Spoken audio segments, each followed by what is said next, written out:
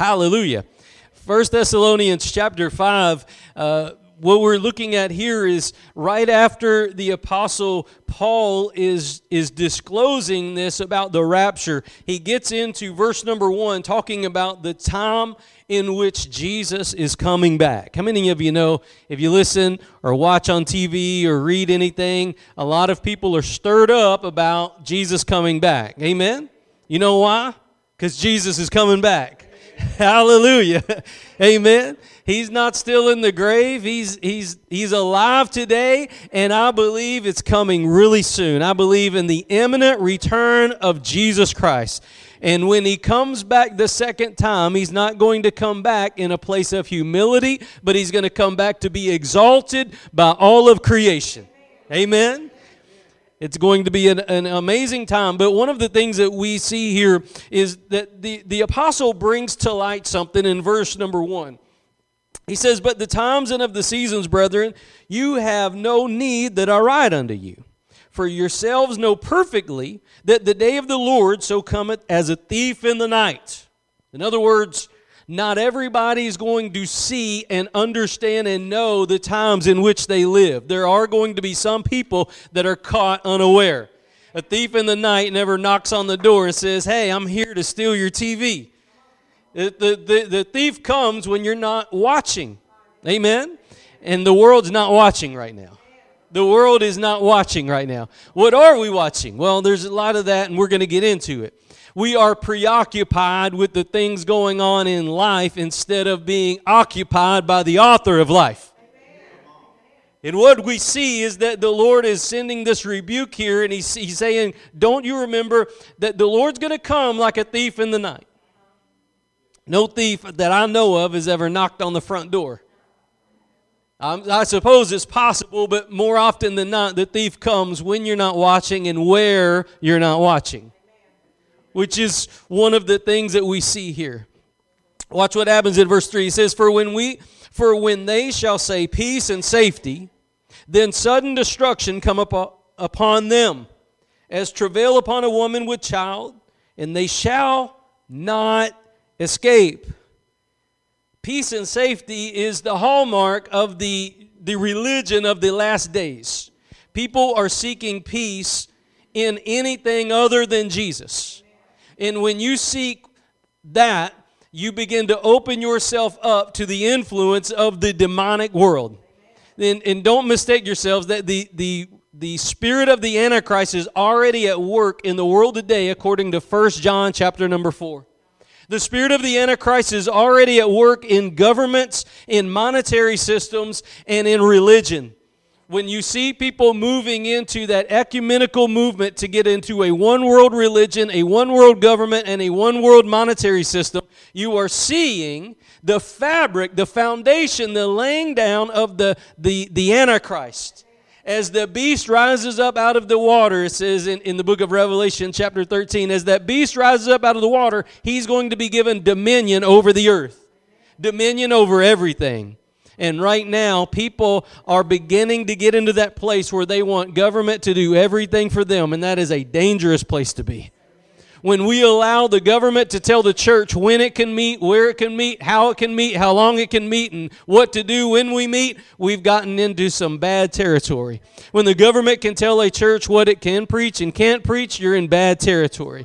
Now, thankfully, right now in America, we can still preach what we want to preach. Hallelujah, we're preaching it right now. But there are places on the earth today where you can't preach what the Word of God says without being imprisoned. Now, and we just saw this just recently with the minister in England and one in Canada just recently in prison for preaching the truth. But the world is looking for peace and safety in that which is not God, which is your first clue that this is not going to turn out well. Whenever you begin to look for peace and safety in that which is not God, you are running right into the hands of the devil, right into the hands of destruction. It says in verse number 4, But you, brethren, are not in darkness, that day should overtake you as a thief. What do you think it is that gives you light so that you know when the Lord's coming? It's the Word of God. It's the Word of God and the Spirit of God that will give you discerning of the Spirit to know the day and hour in which you live. Look up, your redemption draws nigh. The Lord is soon to return. The clouds will part, the sky will break, and the Lord will descend. And the dead in Christ will rise, and we which are alive and remain will be caught up together with them. So shall we meet the Lord in the air. Amen? What we see is that the Lord has left us light to live by. The Lord has left us light to live by. The light is the Word of God and the Spirit of God. He did not leave us without a comforter. He did not leave us without a helper. He did not leave us without a counselor. Jesus said He would send another comforter to you. He said He would send another helper, another one that would lead you and guide you into all truth. God doesn't want you to be caught off guard in the dark when He returns. God wants you to be ready, primed. Amen? I heard one church, they would just start jumping up and down, just ready to lift off. Amen? Sometimes but the Lord doesn't need us help. He doesn't need us to prime that jump. When He descends and the dead in Christ go up, you going up too. Amen? He doesn't need us to help that jump. The power of God's going to lift you off this earth. Amen? And we're going to be caught up together with Jesus. Can you imagine the beauty of that day, the splendor of that day when the risen King Jesus parts the skies? And He calls His own to Himself, those that have believed, not what their eyes see in this earth, but what their faith speaks, what the Word of God speaks, what the Spirit of God speaks. When He honors and glorifies those risen children of God and those that are laid down in corruption are raised incorruptible with that resurrected body. That day is coming soon. And God here is showing you that He didn't leave you as a child of darkness so that you wonder about just from this teacher to that teacher, from this teaching to that teaching, from this church to that church, from this YouTube video to that YouTube video, bouncing here, bouncing there, looking for answers everywhere except for the Word of God and the Spirit of truth. God wants you to know definitively what He's going to do and what He wants you to do. Now, what we see here as we continue in this, very important part. Very important part. Pay attention right here. He says, "You are not in darkness that the day should overtake you as a thief. You are all the children of light and the children of the day. We are not of the night nor of darkness." In other words, You belong to the Lord. It is a heritage that God's given you, light to live in, to walk in, and to know. God, as a heritage, has given you this light. Verse number 6. "Therefore, let us not sleep as do others, but let us watch and be sober. For they that sleep, sleep in the night. They that be drunken are drunken in the night." I want you to see something right here. This is a spiritual reference to a physical reality. The spiritual reference that he's talking about right here is watching and being sober is a spiritual truth that God is teaching us. God does want you to watch. He does want you to be sober, yes, but you don't have to keep your eyes open physically, literally 24 hours a day. There's a spiritual truth that he's talking about. He's telling you to watch spiritually. He's telling you to be sober spiritually. Why is that? Because if He doesn't tell us, guess what? We're not going to watch and we're not going to be sober. And I'm talking about spiritually. What does it take to be spiritually sober? It takes someone who is aware of what's going on and understands what about the world is intoxicating them and pulling them away from Jesus. To be spiritually sober means that you're aware of what's taking you away from sobriety. If you understand that if you drink too much of this, you're going to be intoxicated, guess what? Don't drink too much of that. And when it comes to this spiritual reality, there are many things that go on in the world today that cause the church to be drunken with the world. that caused the church to lose its sobriety and its watchful state that it's supposed to live in. Now, this is the end times teaching that the Apostle Paul is giving to the church, and one of the last things that he tells the church in Thessalonica is to be sober and to watch. Now, it's not going to change whether the Lord comes back or not. What it's going to change is whether you're a wise virgin or a foolish virgin. Now, if you remember the story that the Lord gave, there was 5 foolish and 5 wise virgins. The bridegroom came in the middle of the night, and when the bridegroom came to knock, those 5 wise virgins, they had their lamps ready. They had the oil in the lamp, and they were ready to go out to meet the bridegroom. They were ready to go out to meet the bridegroom. But there was 5 foolish. And when the Lord came, when they heard that the Lord was coming, they weren't ready. Why weren't they ready? Did they have time beforehand? Sure they did. Did they have the means? Sure they did. But they didn't have the desire. They were unwatchful and they were unsober to the reality that the Lord could come at any time. That was the problem that they had. In other words, they got caught up in some kind of activity in that area that kept them from having their lamps ready for when the bridegroom came. And I want you to know the Lord desires us to have our lamps ready. I want you to know that the Lord desires us to have our lamps ready. There are many things that are, especially as we get closer to the return of Christ, there are many things that vie for our attention and our affection. And those things are trying to take you and intoxicate you so that you're no longer looking and watching for the return of Jesus Christ.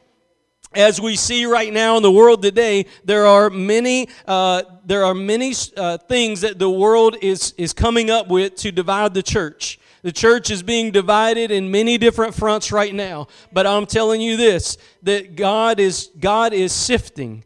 God is sifting the wheat from the chaff right now. He is sifting right now, and what He's doing is He's getting a pure bride ready. And if you will pay attention to what the enemy's doing, then you'll be able to help others. And that's what God wants to do today. God wants to put in you a word so that you can turn around and help others be stirred up and be ready and be aware for what God is doing. Amen?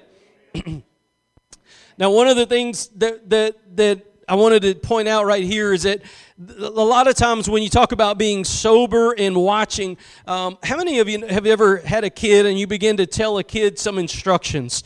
And I don't know if parents here know what I'm talking about. Grandparents, you especially know what I'm talking about. How many of you know whenever you talk to somebody and they fade out? You're on one channel and they're on a totally different channel. And you can tell. Like you're talking to them and you can tell they're on Mars. They're in a whole nother world. And everything that you're saying, they all they hear is yep, yep, yep.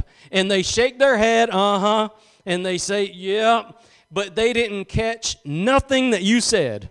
Every parent knows that reality. And you have to say, repeat back to me what I said. Right? Repeat that back to me.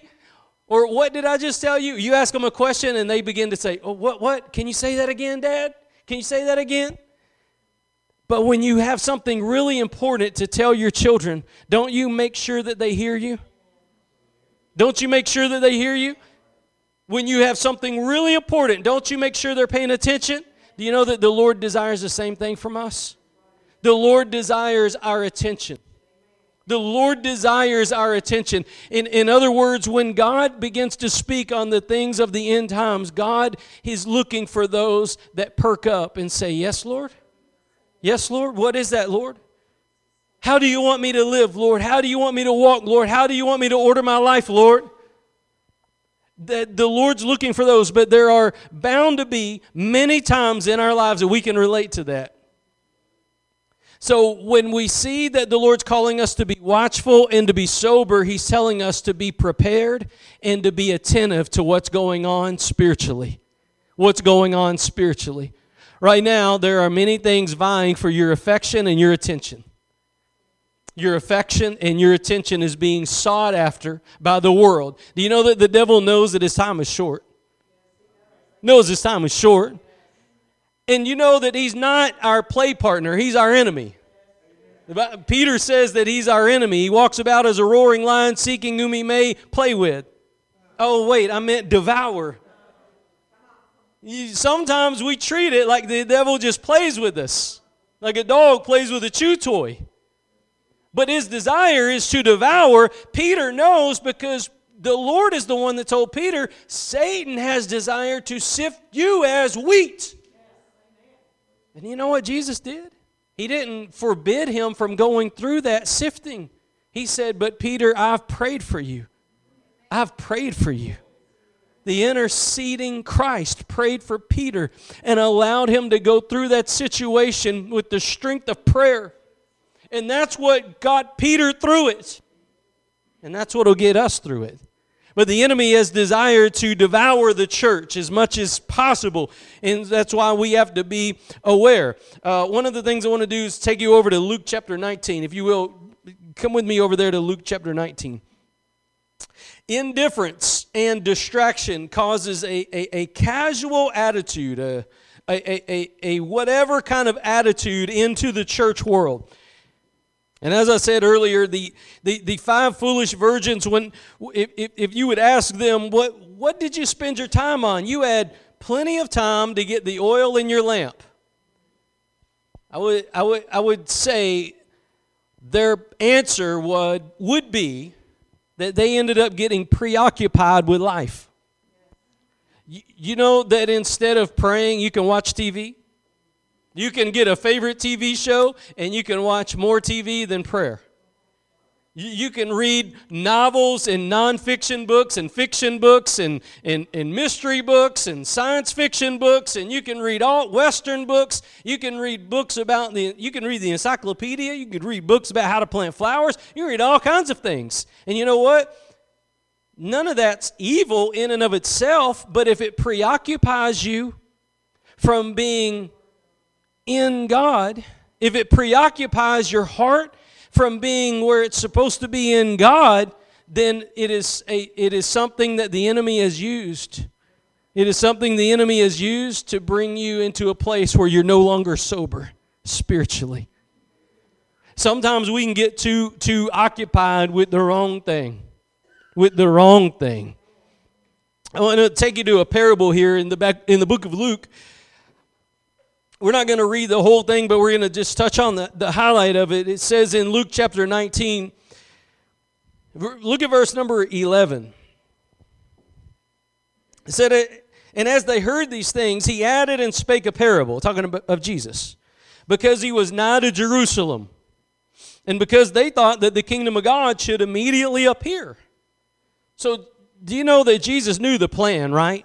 Jesus is eternally God. He's eternally existent. And as he's walking, as he's nearing Jerusalem, how many of you know that's what he came for?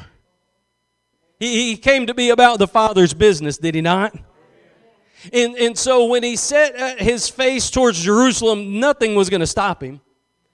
And as he was getting closer to Jerusalem, I believe his heart began to break for his disciples because they just weren't understanding. They're like us. We're like sheep, just hitting every fence rail. We don't know what to do, where to go. We end up getting ourselves in a bigger bind than we started out with. And I believe that his heart began to break, and he knew that they weren't going to understand completely. And he says that he gave this parable so that they knew as he comes to Jerusalem, because they were expecting the kingdom to be established right then. But little did they know there was something going to be called the church age, the time of the Gentiles. There was a church age that God had foreordained, an era of at least 2,000 years now, that God was opening the door far and wide for every single person to come to the Lord by faith in Jesus Christ and Christ alone. And that door was flung open when Christ was on that cross. He said, if I be lifted up, I will draw all men, not some men. He said, I'll draw all men, red, yellow, black and white, American, South American, Brazilian, whatever one kind of in you is. He said, if I be lifted up, I'll draw all men to myself, because we were all made Amen. By the same God, and we all have the same blood flowing through our veins, and we all need the same Savior. We all have the same sin problem, and we all have the same faith. Amen. Nobody gets saved any different. We all have the same Lord and God. And one of the things I want you to see right here is as his heart is going towards Jerusalem, he's also beginning to break for his disciples, which is any good leader. He's looking out for them. So many times we get caught up in all about our own affairs, what pleases us, and we get caught up in us. And we get caught up in, oh, I didn't like the temperature of this, and I didn't like the sound of that, and I didn't like the way this looked, and I didn't like the way that this made me feel. But Jesus' heart is for his people. Good leader right there. Amen? Now what happens here in this parable, let's look in the first part of this parable. He said, therefore, a certain nobleman went into a far country to receive for himself a kingdom and to return. I don't know about you, but the book of Psalms, it describes this so beautifully. That the gates of heaven, in Daniel chapter 9, describes this so beautifully when the Ancient of Days receives the Son of Man and the angels and everything in heaven begins to worship the Son of Man as he comes and he receives that kingdom in heaven. And what we see here is the Lord is breaking this into a parable. He said that he came to receive a kingdom and to what? Return. Jesus went to heaven to receive a kingdom. You know that he was given a name above every name? That at the name of Jesus Christ, every knee will bow and every tongue will confess? You know that he inherited that name above all names. Amen? He earned that name above all names. When he rose from the dead, he rose triumphant over death, hell, and the grave. And every demon, every angel, and every human is going to bow down and worship him and confess that he is God. And so he went to go get that kingdom, and he's going to return. Newsflash, Jesus is coming back. Jesus is coming back. His first mission he completed. He said it's finished, it was finished. Second mission is about to begin. Theologians call the first mission the humiliation of Jesus. He came to humbly go to the cross and bear our sins. The second time that he comes back, he's coming back to be glorified and exalted. That day's coming soon. And so it says in verse number 13, when he told them that he's going to go into a far country to receive himself a kingdom, that's him going to heaven, and to return, that's about to happen.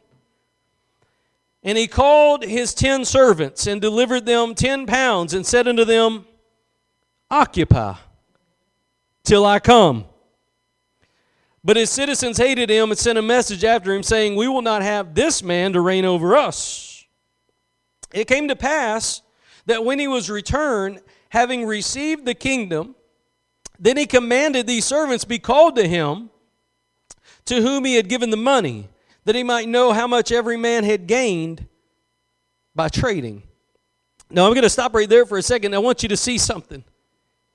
When the Lord comes back, he's coming back to judge the world, but he's also going to judge the church. He's going to judge the world, and he's also going to judge the church. How many of you know that when he comes back, he is going to judge the world, because all those that have received the mark of the beast will die. All those that receive the mark of the beast will be cast into the lake of fire.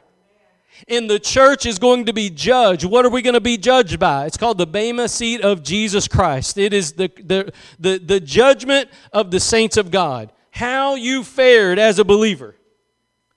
The Apostle Paul, he said that on this foundation of Jesus Christ, no man can lay any other foundation. You got to build on that foundation. Some people build wood, hay, and stubble.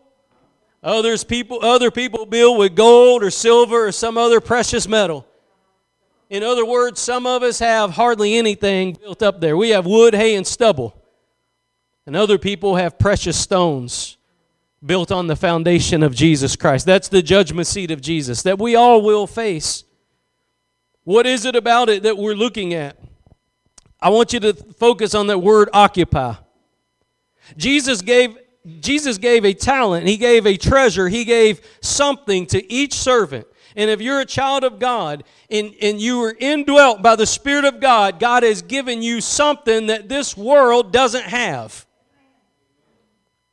God has given you something that the world doesn't have. What is it? The Spirit of God. The light of glory. The Bible says that Christ in us, in the book of Colossians, Christ in you is the hope of glory. In other words, if you're a believer and the Spirit of God indwells you, there's something in you that is the hope of the world. We're not supposed to be kept up, pinned up like some chickens in a coop. In a church, we're supposed to be scattered out amongst the world, shining as lights in the dark world. God is going to use you to influence those around you. God's plan, listen, is for you to go and to occupy territory for your King. Occupy. That's the word. Occupy. How do you occupy territory for Jesus? Do you know that you can occupy territory in your home? There are ways that you can occupy territory in your home, and there's ways that you cannot. Sometimes you can release that occupation. You know, as a father, I have the ability to tell my children, hey, you're not watching that in this house. You're not going to talk like that in this house. You're not going to dress like that in this house. You're not going to act like that in this house. What am I doing? I'm occupying for the King. Look, we belong to the Lord. The Lord brought this family in. The Lord gave us this house. We belong to the Lord. We're going to live like it. We're going to talk like it. We're going to act like it. We're going to look like it. But you see, you can also take a step back and let the spirit of the world have its way even in your own home, where there's no peace, where there's no presence of God, where things are chaotic, where the spirit of the Antichrist rules and reigns. And I want to tell you something, that it is infiltrating every area of media right now. There is hardly anything that you can watch on television that is not being infiltrated by the devil, by the Antichrist system.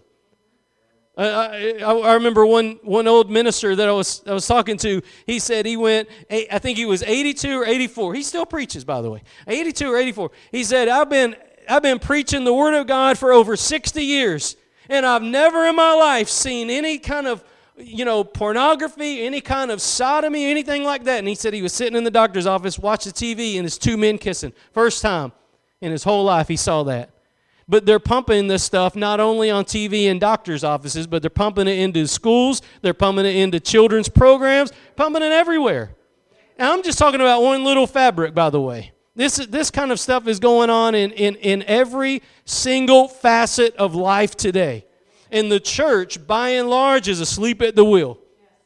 God called us to watch and to be sober, but by and large, the church is asleep at the wheel. You know what we're preoccupied with? We're preoccupied with watering our grass.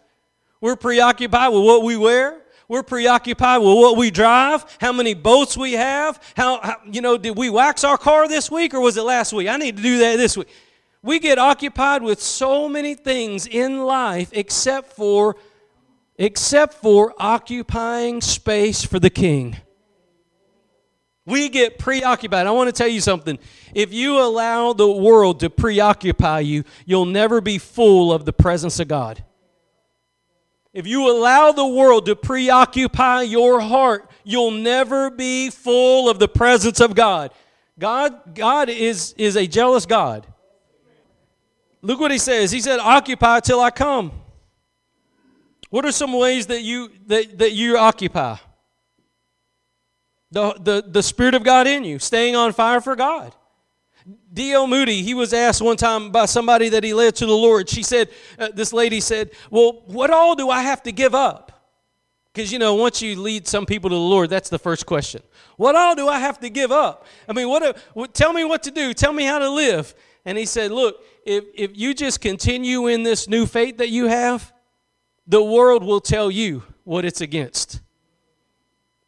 If you just walk with the Lord, what you'll see, and what he meant by that is, now that you're going upstream, you don't have to worry about it. you're going to be seeing everything else go downstream. The world is going downstream. And once you get saved and you repent, you believe on the Lord Jesus, and you begin to live for Him, you'll be going upstream, and the world will tell you every single thing about you that it doesn't like. It will. If you live for the Lord.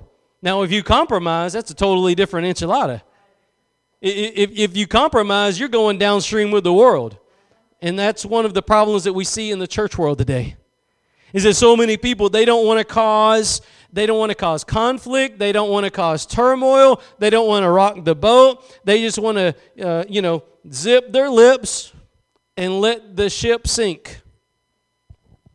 We see the church world today is kind of like, we're kind of like on the Titanic. You can see the world today beginning to sink. You can see it beginning to sink because of all the sin that's in it, the evil that's in it is beginning to sink. And it doesn't take a rocket scientist to see this. You can look at anything, right? You can look at anything. I remember right now a story. This captain went to go save somebody that had been wrecked at sea for 3 years, and they came to the island, and he said, "I'm so thankful that you came to get me. Thank the Lord." And he said, "Well, hold on. Before you get on the boat and come back, I want you to read the newspaper just so you can see if you want to come back." Because the world changes and it gets worse every year. The closer we get to the return of the Lord, the more that the devil is influencing the world. He's influencing it in every single area. He said, "Hey, you might want to just look at the newspaper and make sure you want to come back, because you might be better off where you're at." But what we see in our lives is God has called us to burn. God has called us to burn for His kingdom.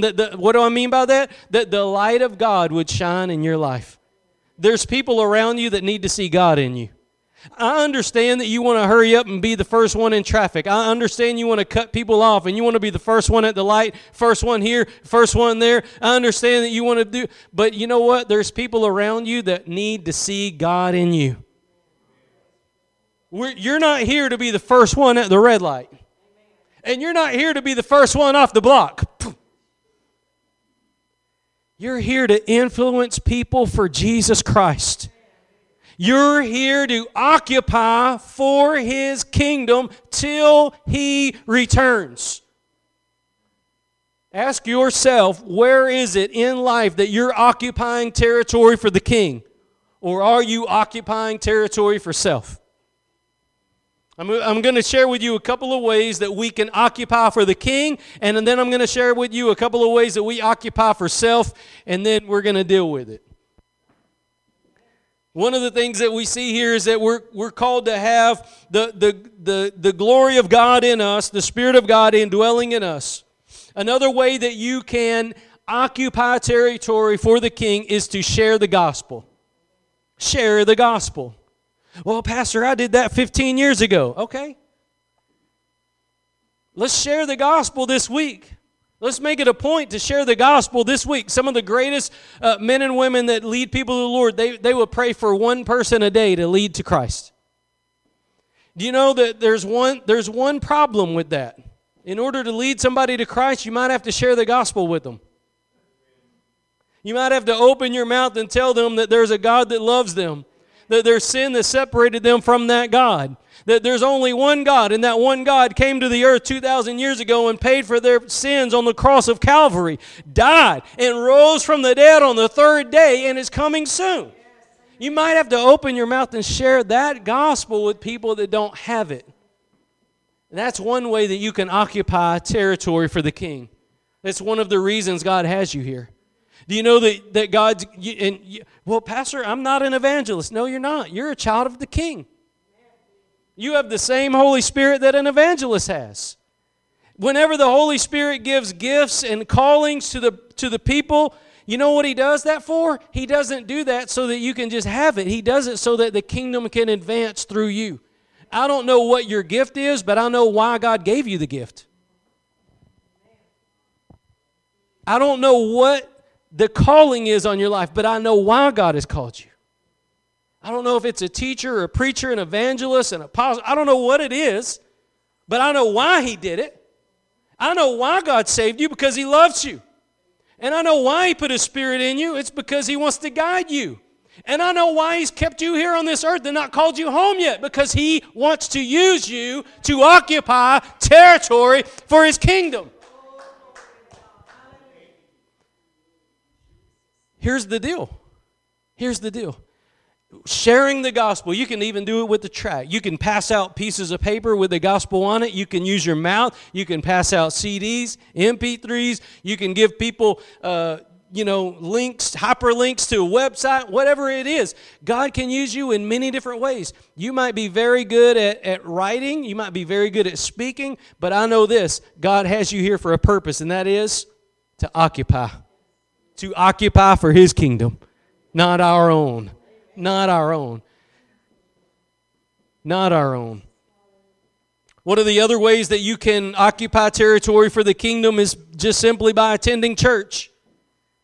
Just simply by attending church does a number of things. Number one, we come to church not so that we can get our name on a roll. That's not the roll I want my name on. Not that I wouldn't mind it, but I want my name on the roll up yonder.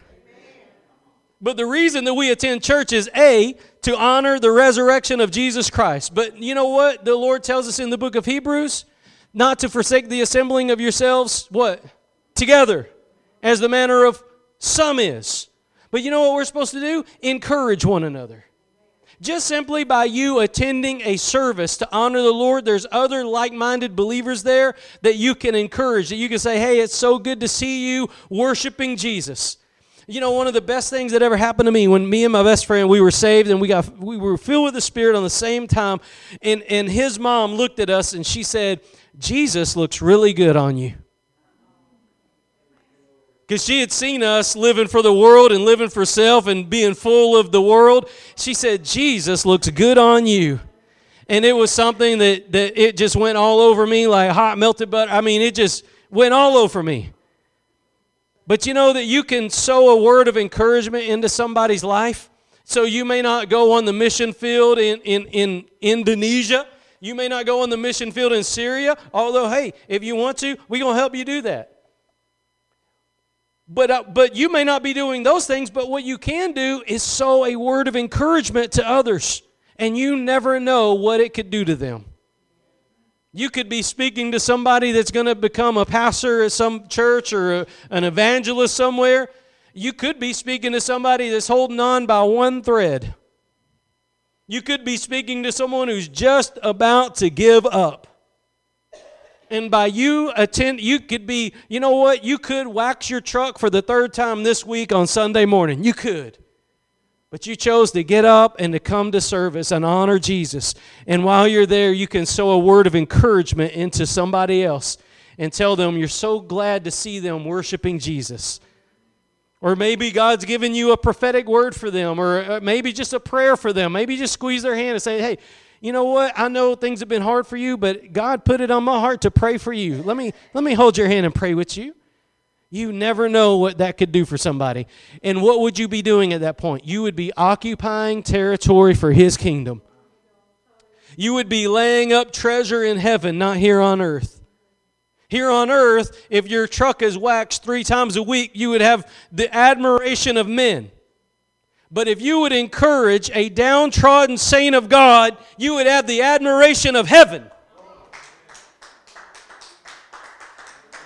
And God wants us to occupy for His kingdom now.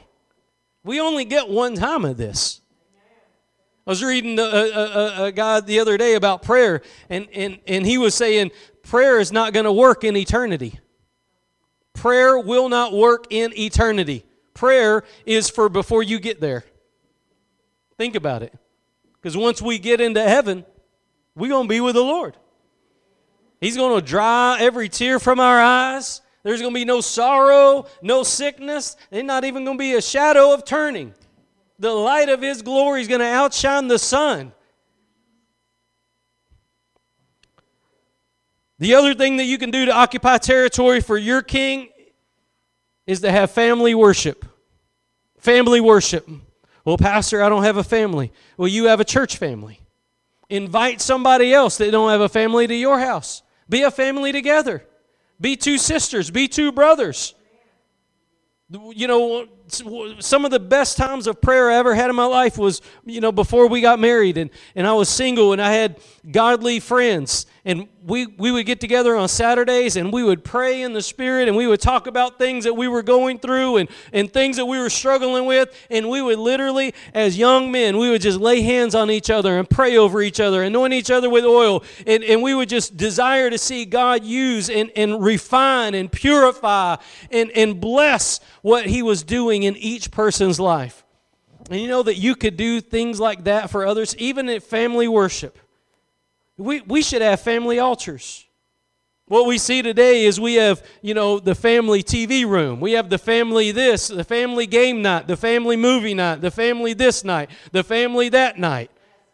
But we don't have family altars, we don't have family prayer, and we don't have family worship anymore, and we wonder why our children aren't serving God. We didn't teach them. We didn't teach them. Do you realize that your Sunday school teacher gets your children for maybe 52 hours a year? Maybe.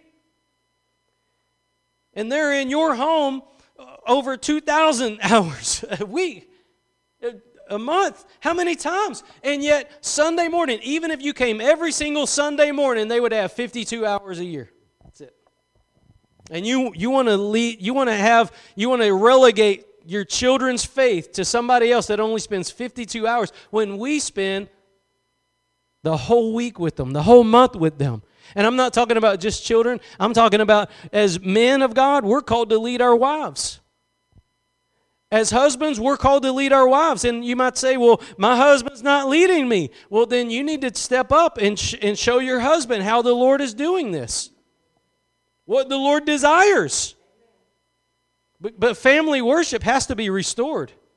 We're supposed to occupy territory for the King. Amen? Do you know that God gave you a home not so that you can just sit, watch Mayberry? God gave you a home not just so that you can watch Mayberry and listen to the Saints ball game or listen to this. God gave you a home so that He can live in it. It's supposed to be territory for the King. One of my favorite stories about the Jewish people is that whenever they built a home, tradition says in the Mishnah that they would always leave one wall. You got 4 walls, right?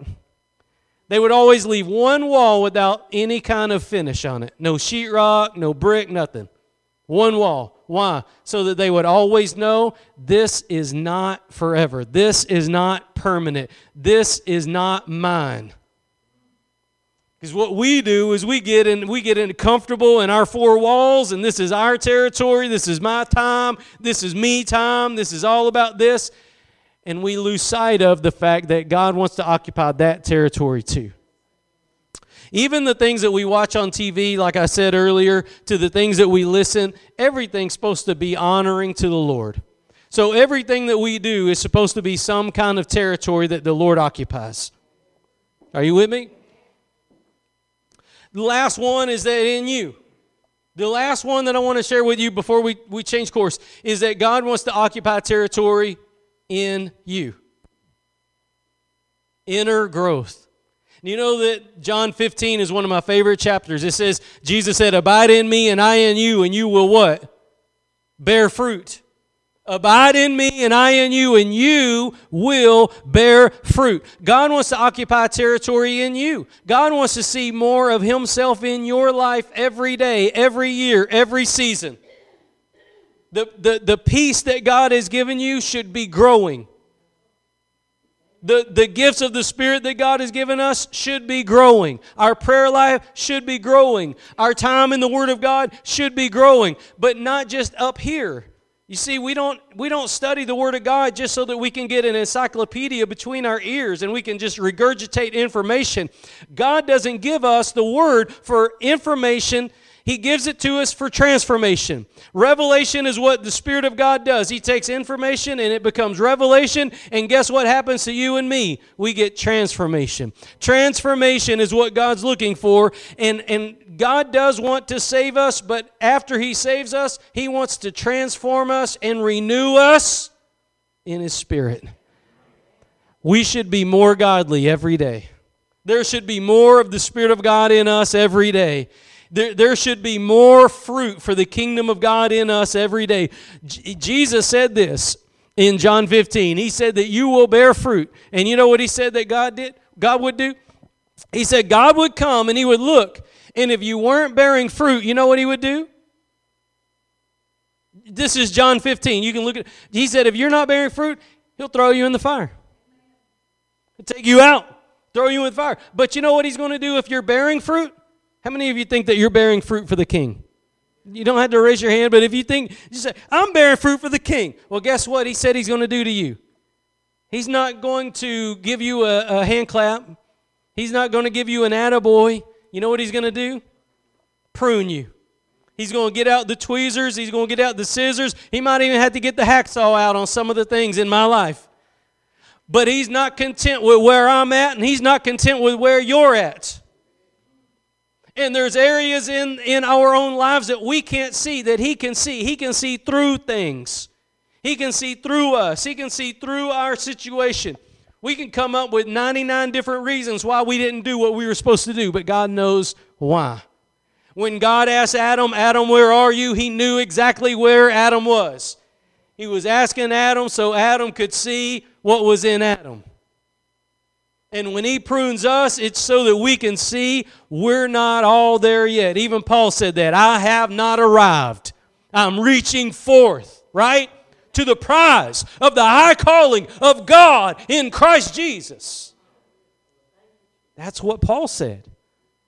What does that mean to reach forth? That means that there's things that are hindering me now that I've got to continually let go of. Whatever God needs to prune out of me, Lord, prune it. Whatever I don't need in my life, Lord, take it out of my life. There may be bad influences. I may have bad friends in my life. I may have bad relationships. I may have toxic relationships. Maybe I'm just too addicted to CNN or Fox News. Maybe I'm just allowing the wrong things in between my ears and down into my heart. Don't ever forget, out of the abundance of the heart, the mouth speaks. We allow things into our life and then we wonder why we don't have the peace of God. When was the last time we got alone with the Word of God? Instead of allowing CNN or Fox News to tell you what to think, let God tell you what to think. Let God renew you. Let God be your strength. Let God be the source of your life.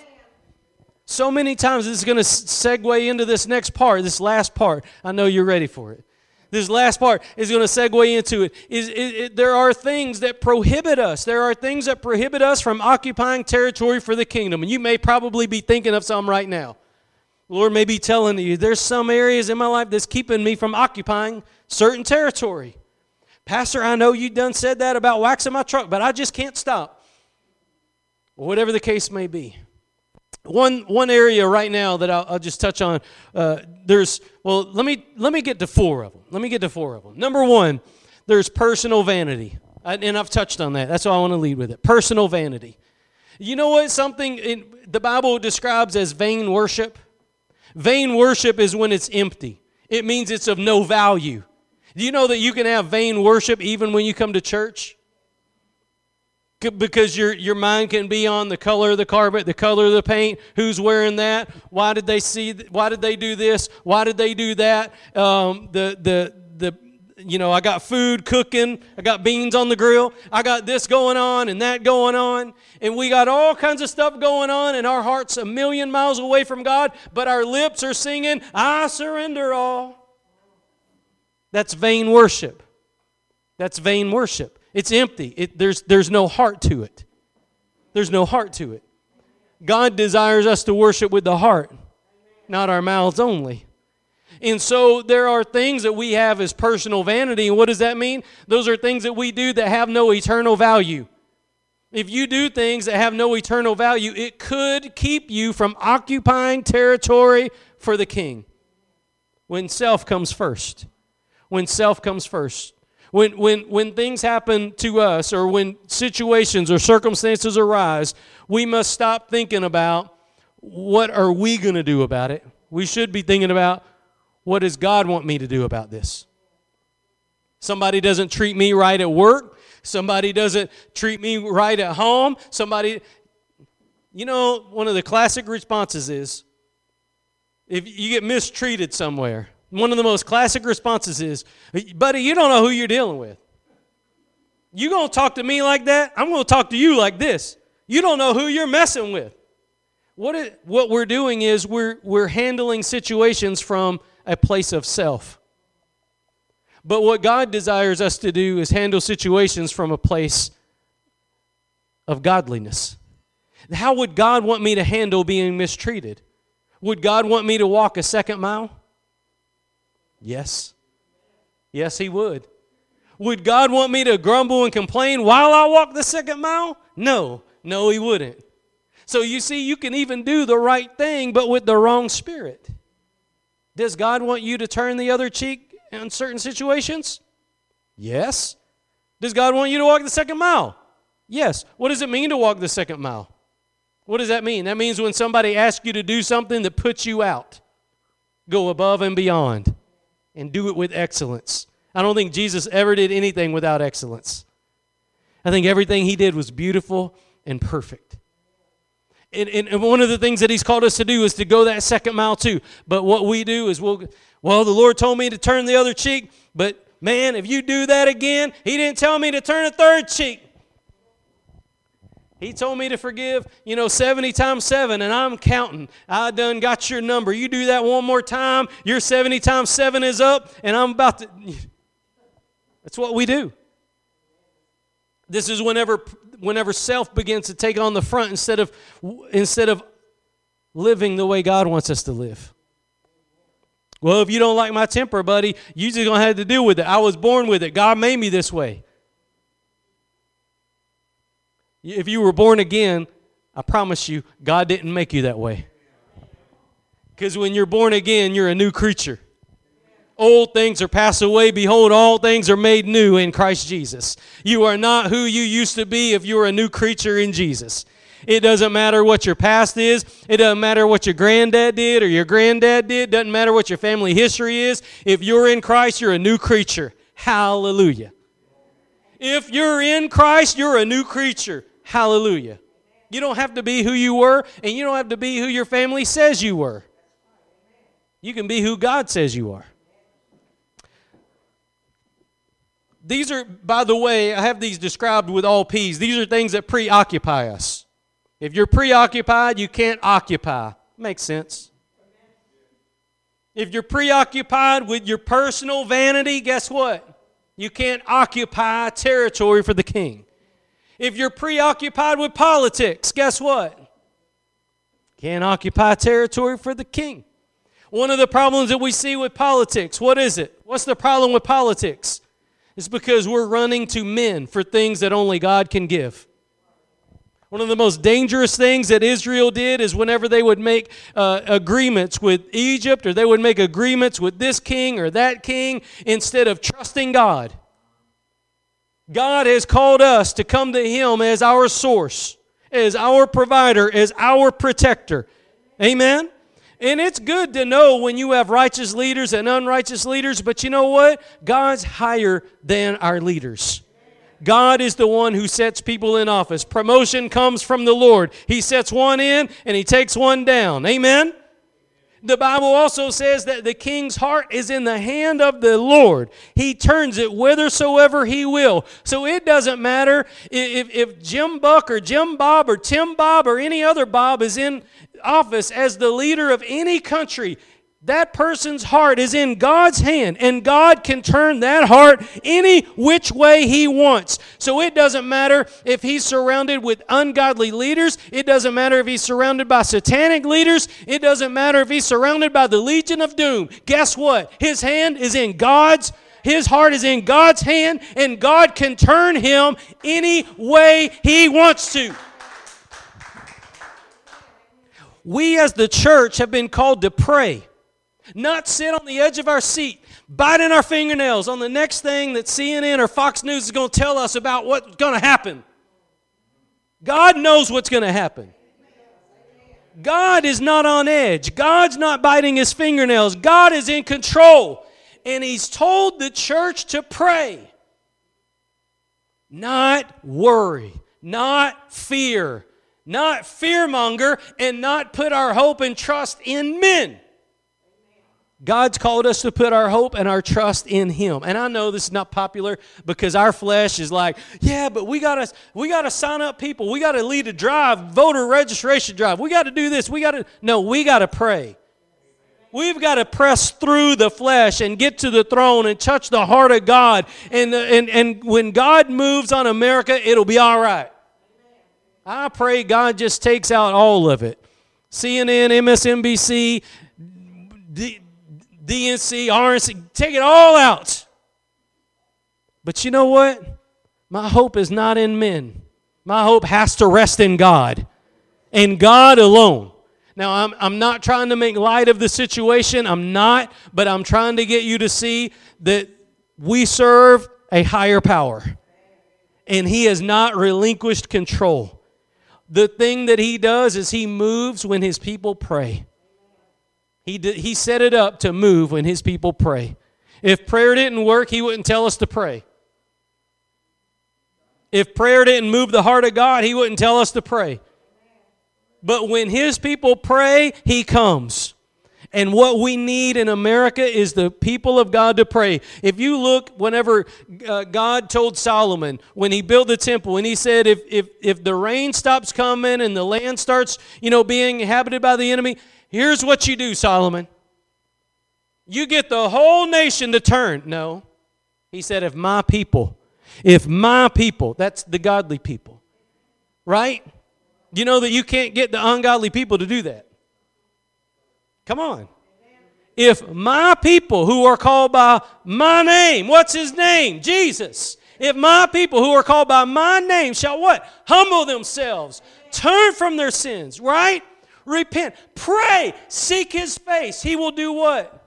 Hear. He will hear. He will hear from heaven. And He will heal our land. What is God waiting on? Is God waiting on us to elect the right leader? Come on. Is God waiting on us to elect the right leader? No. God's waiting on us to seek His face, to turn from our sins, to repent, to seek Him. God's waiting on us to pray. God's waiting on us to get right with Him. And then He will hear and He will heal. I don't know if that's going to happen in time. I don't know if the church is too hard-headed and too caught up in TV and YouTube videos and waxing their truck for the 8th time that year. I don't know if the church is too caught up in the things of the world or not. But I do know this. God said if we seek His face, if we do that, He'll hear. And that's what I preach. That's what I believe. That's what I'm going to plant my feet on. That's what I'm going to put my heart on. That's what I'm going to stand on, is what God said. The 2 Chronicles, right? 7:14. That's what you need to go back to and see. God was not waiting on Solomon to elect new leaders. He wasn't waiting on Solomon to go around, take a survey, what everybody wanted them to do. He was waiting on the people to come back home and to get right and to seek His face and pray. Big thing is humble themselves. Amen? And you know what? Last time I checked, the Bible said God hadn't changed. I don't know about you, but it said God doesn't change. He's the same yesterday, today, and forever. So I don't think God's waiting on us to sign up another 1,000 people in our parish to vote. I think God's waiting on the church to bring 1,000 more people into the church to humble themselves, to pray, and to seek His face. I think that's what God's waiting on. Amen?